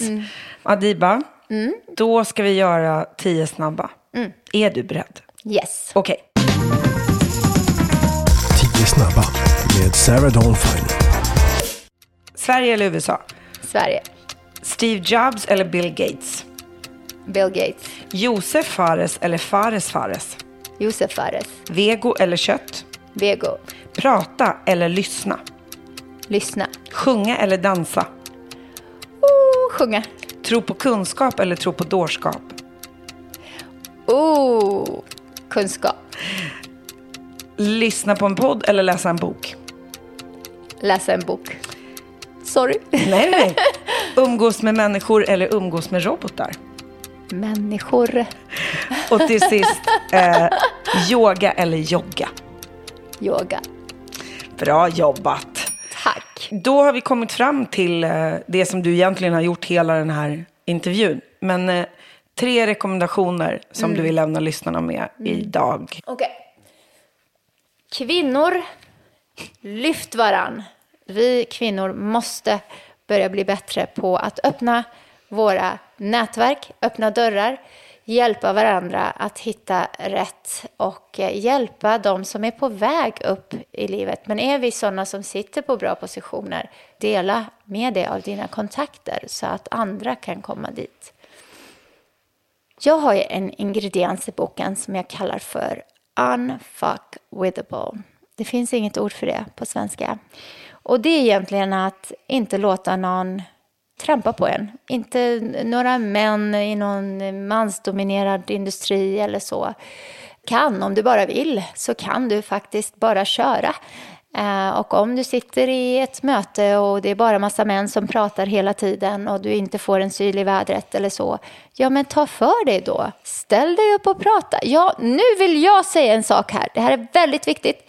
Ta för dig. Var mer framåt och ta din plats. Och jag känner att det behöver faktiskt vi kvinnor bli bättre på. Håller helt med. Vad är din sista rekommendation? ta inte livet på så stort allvar. Gå ut och ha kul! Vad har du för favoritlåt? Jag älskar Smith & Tell, A Year of the Young. För att den... varje gång jag lyssnar på den så gråter jag. För att för oss som lever med spridd bröstcancer så är det fan Year of the Young varenda år. Jag förlorar så många vänner i det här. Och jag brukar spela den för att tänka celebration of their lives, basically. Då skulle jag vilja avsluta den här intervjun med att spela den för dig. Och för alla de som vi inte längre har med oss. Tack. För alla dina vänner och för alla fantastiska människor där ute och kvinnor där ute som vi tyvärr inte kunde rädda. Och till sist så vill jag också påminna alla såklart om att stötta cancerforskningen på alla sätt som ni kan och bidra med det ni kan för att det räddar liv. Absolut. Tack kära Hadiba för att du var här idag. Tack kära du. Och för att jag fick prata underbart med dig och all kärlek till din man och till din lilla son. Och jag hoppas innerligt att jag får träffa dig igen. Jag med, det ser vi till. En trygg resa hem till USA. Tack fina. Puss och kram. Puss, puss. I'm gonna say what you said, I'm gonna do what you did.